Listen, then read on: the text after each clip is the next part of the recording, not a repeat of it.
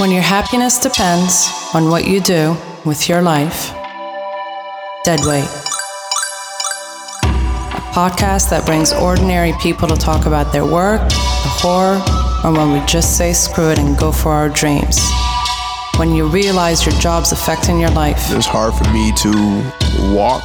There was dudes on campus, like 9 guys with pit bulls, ready to wreck shop. And to let them know, like, I'm not doing that anymore, and it was tough. Make a change and take it back. I'm Cecile, and welcome to Deadweight. Welcome to Deadweight. My name is Cecile, and I'll be your host for the show. Before we start, I want to give a shout out to our sponsor, Burt Squirts. If you're looking for an awesome variety of new craft, hard-to-find sauces at a reasonable price, and you just want to help new and existing hot sauce makers, check out Burt Squirts at burtsquirts.com. Today, we have Greg Moore on our show. Greg Moore is a 27-year-old male who comes to us from Michigan. He is now in Washington, D.C., and unlike a lot of jobs that we'll hear from in this show, his is different. Here's what he has to say. I don't know if you know, but I know who you are. What do you mean by that? I believe, I know, I have a gift. And my gift is I know exactly who you are. I know exactly what you love to do. How do you know that about people? It's my gift. It is what it is. There's some things in life that you can't fathom. And this is what I can fathom. And I can see right through you. Would it be fair to compare you to a motivational speaker? No. Why not? I'm not Tony Robbins. I'm not here to charge you anything. I'm giving you everything for free because I don't need anything. And I want to tell you exactly who you are. And I want you to be exactly who you are. And I want you to tell the next person exactly who they are. Because that's the funny thing about doing what you love is when you do what you love, you can't help but notice other people and what they love to do. That's interesting because it makes me think the fact that you can sort of bring that or see that in people, one would want to know, do you love to do what you do? Of course. What do I love to do? I love to show people exactly who they are. I love to show people exactly what they love to do. Do you find that same happiness in your life? Yeah. In the work that you do? Every day. Tell us what you do. Every day I try to meet at least 5 different strangers, if you want to call them strangers. I don't believe anybody's a stranger. I believe this is a world of people who already know who everyone is. It's just they're so scared to talk to each other. And that's the way you've been conditioned from kindergarten or pre-K, whenever you got into school. You were conditioned to believe whatever authority tells you, and that's bullshit. You have to, once you graduate high school, you should understand that, okay, everything they told me was just some like background knowledge that I need to know to function, whatever. But you have to understand that you have to unlearn all that shit. That's not something that you should hold as like your Bible.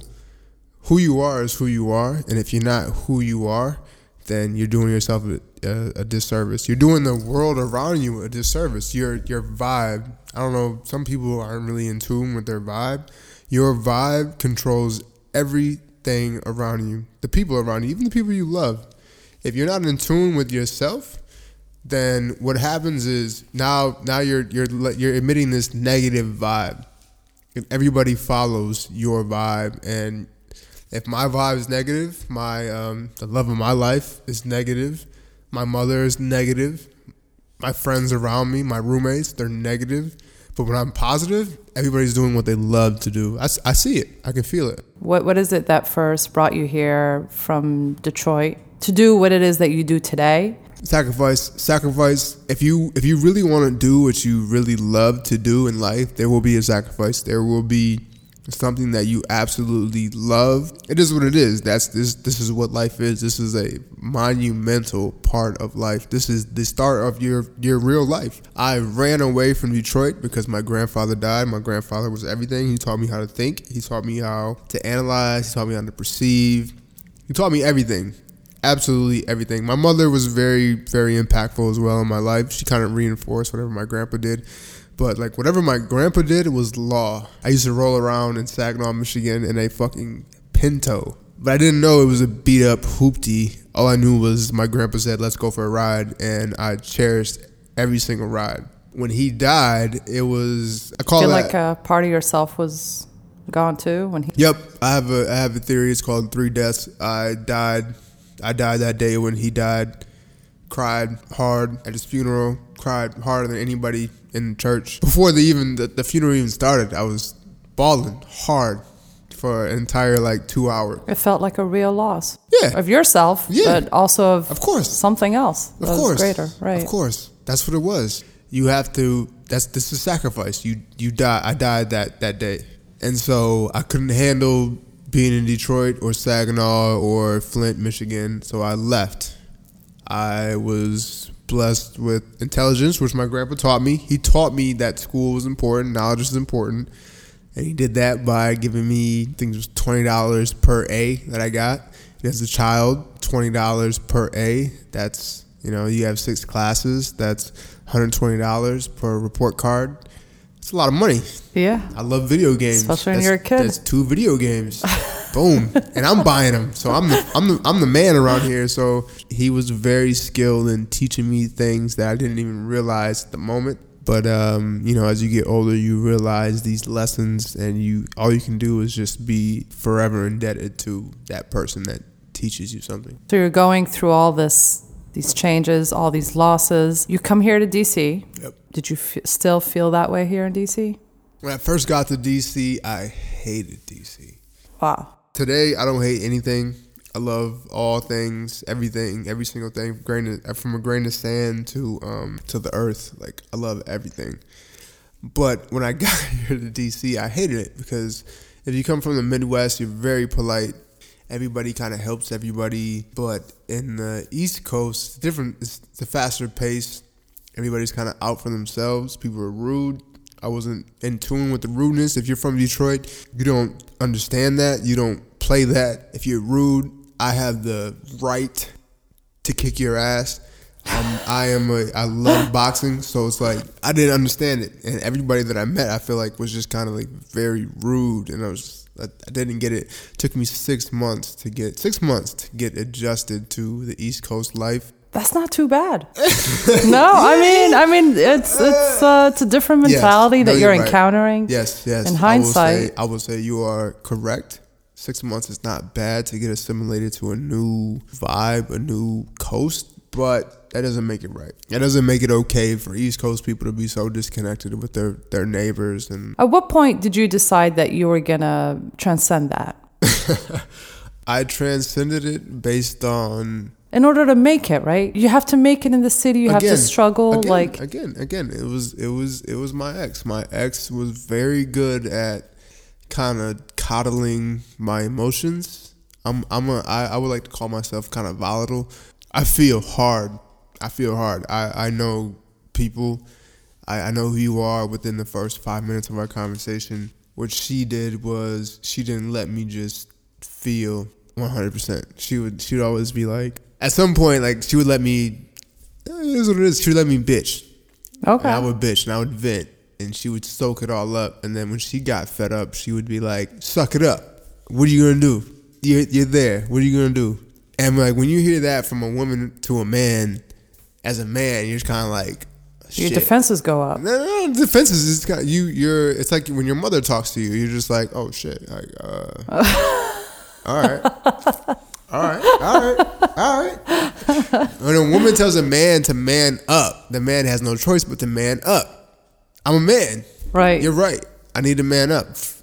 Whatever. She toughened you up. She toughens you up. Okay. I would say I just want to put this in real quick. My older sister, Erica Moore, she made me tough. My dad wasn't around. I love my dad. We're really tight now. He wasn't around when I was younger, but it was my older sister that toughened me up. Wow. She played a big role in your life. She I don't think she really understands it, but she really did. She used to always beat me up until I started to beat her up. So you're here. You've gone through this loss with your grandfather, your ex-girlfriend now. You're here for school? Nope. I did come to DC for a PhD, Howard, microbiology. I was there for 4 years. I was 6 months away from getting my dissertation. Realized this is not what I want to do. Quit. Wow. That must have been a big decision. Nope. Why not? Because it's not what I wanted to do. And that's what my grandfather told me. Before he died, he like looked me in the eyes. And his doctor, he was going through chemo, lung cancer, and his doctor told him that all that matters is that you be a good person. Doesn't matter when you decide to be a good person, just be a good person. And my grandfather grew up Catholic his whole life. Everybody in the family is Catholic. But for a Hindu to tell a Catholic, just be a good person. Doesn't matter what. I'm not talking about Shiva and Brahman and all this other religious bullshit. He was just like, just be a good person. It's very simple. I'm not saying it's easy. It's very simple to be a good person. So he relayed that to me before he passed, and I was there. I was taking him to his chemos, and I was seeing him fade. And there's something about seeing another person fade that you absolutely love. This is your hero. Especially as a child. I was a child. Or a teenager. I mean, no, either way. Child. Until you're an adult, you're a child. There's no such thing as adolescence, blah, blah, blah. No, you're either a child or you're an adult. And do you say that matured you? You matured through that? I mean, it just sounds as if it's a... I didn't mature. That was the first awakening. Like I said, it was the first death. You have 3 deaths in your life. You have, Sega. If you like Sega or Super Nintendo, you have 3 lives. And I've had my 2 deaths. So now I'm on my 3rd one, and I can't be stopped. There's no one that will ever stop what I'm trying to do, and that's just show exactly every single person in this world what they're supposed to do, why they're alive, and that's just whatever you love to do. That's what you're supposed to do. Period. I don't care what your bills are. I've been there. I've struggled. If you're any sort of sense of wise, you understand the beauty of a butterfly. Like, you start out as a caterpillar, you're crawling around, you're fucking helpless, and then you make some choice to be a cocoon, and you find your protective place that makes you a cocoon, and then whatever that time frame is, eventually you become a butterfly, and then bam, everybody loves you. How was it working at Children? Children's fucking sucked. Children sucked because I have such a big heart. I got into science because I swore I was gonna cure cancer. I was gonna cure AIDS. I'm curing everything. I'm that guy. I'm not. Nothing can stop me. Once I realized that it was about my PIs, and I won't say the names because they're good people at heart. PIs meaning private principal investigators.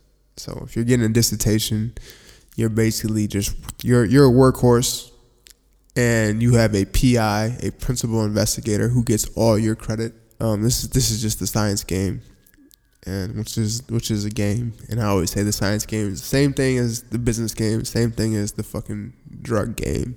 Is you have somebody who breaks you off, somebody has to put you on, and then you kind of build your way up. But in the science game, how it is today, it's like you don't come up. You stay down until these people die off, which, some people are like resilient. They'll live till they're 90, 100. So you're just working under them forever. You're under somebody's wing forever. And I'm not that guy. Once I realized that it's more about treating people and not actually curing them, I had to leave. I couldn't get up. Like, it was hard for me to get up. It was hard for me to walk to Children's, which was a solid 2 blocks, maybe a football field length, to walk there to get to work. Most people would easily do that. But for me, it was like cattle, just walking to the slaughter. And I remember I said that to Liz when we were both walking together one day, and I was like, I feel like I'm a cow. You realize this isn't the place for you. Mm-hmm. You decide to leave Children's. You decide to leave Howard. I'll tell you, when I left Children's, one of the best days of my life, I was a Tell us about that, yeah. Giant. I was the sun. I was like lit up, and it's beautiful. It's so beautiful when you decide to just be you and pursue you, and whatever happens. The unknown is, I can't explain it. It's one of those unfathomable things you won't know until you know. But the day I left, I remember telling people, I go in the lab, clearing out my stuff. I'm like, yo, I'm done. I can't do this no more. I got just other things I need to pursue. And I told the secretary of the the director of the lab, the genetic medicine department of Children's, which I won't say his name because he's a good man. His secretary, she looks me dead in my eyes and she's like, oh, she's smiling at me. She's like, your mother's going to be so sad. Wow. Yeah, I was like, wow. What? I had one of my homies with me. Thankfully for him, I won't say his name either because he's kind of doing his thing. But at the moment, he was a very good homie. I hope he's doing well. I haven't talked to him in a while. And she's like, yeah, your mother's gonna be so sad and so disappointed, and you're making a grave mistake, and I'm sorry for you. I mean, she's smiling in my face like she loves it that I'm possibly gonna fail. So even in spite all of this, you decide to pursue to leave children. The funny thing about it is once you know who you are, or not, I didn't even know who I was at the moment, but I just knew that wasn't me. It wasn't your calling. Yeah. Once you realize your path, like, okay, this is not my path, that's my path. You jump on your path. Once you realize that and you're on your path, everybody that comes around you or who has something negative to say, it's just like, I call it mental judo. You're just like pushing it right back at them. I would say the people that really knew me in the lab, shout out Joe. I don't know how to say his last name, but he was a really, really cool guy. Me and him would, I can't say it because in case anybody connects the dots, we used to do some cool things together, and he was very supportive of this decision. Yeah, I always say if people love you, they support you. They might not understand you in the moment, but they support you. That's my dad. He didn't understand either. I heard him kind of talking behind my back. Talking like, yo, what's he doing? Like, he's got a PhD. But on the phone to my face, he was very supportive. Like, yo, if this is what you feel like you have to do, go ahead and do that, man. I got you. Whatever you need. He was being a parent. Yeah, he was being a loved one. What was your next step? Did you know?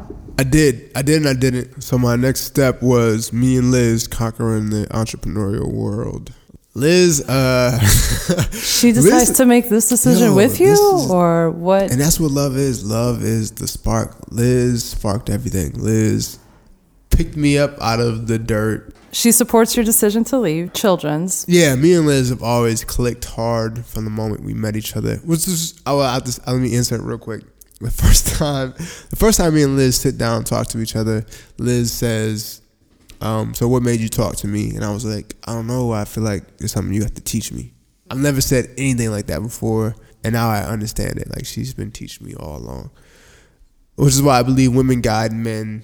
Men might lead the way, but women kind of guide that way in a sense, if you can comprehend that. So if men are the face, women are the neck type thing, right? Yeah, it's a total. It is what it is. It's a total give and take. That's why I say there's no such thing as positive and negative. It's receptive and positive. What led you to do what you do today? You are everything. Everything you do is everything. Every decision you make is everything. If you have a thought, you have that thought for a reason. If it's what you would call a negative thought, quotations, negative thought, you need to figure out why you said that. Why did you have a negative thought? Get to the root of it immediately. Don't let it dwell. This is just a thought. It's not just a thought. You thought it. Why did you think that? Where did it stem from? Exactly. And once you know where it stemmed from, once you know the root of any type of negativity or problem, you immediately better know yourself. And then you stop having those thoughts. I don't have negative thoughts. Period. I don't. So we're at the end. Okay. But I do want to ask you one last question before we wrap up. What do you have to say to others who are unhappy? It is 100% your fault. If you're not doing what you love to do, it's your fault. Nobody else controls your life but you. I'm a firm believer in there's no such thing as the past. There's no such thing as the future. It's only the now. It's called the eternal now. And that means if you do what you're supposed to do in every single moment of the day, you create your own future. Wow, how easy is that? That's a really positive message. Well, thank you so much for joining us. And I hope we'll be talking to you soon again. Go Detroit.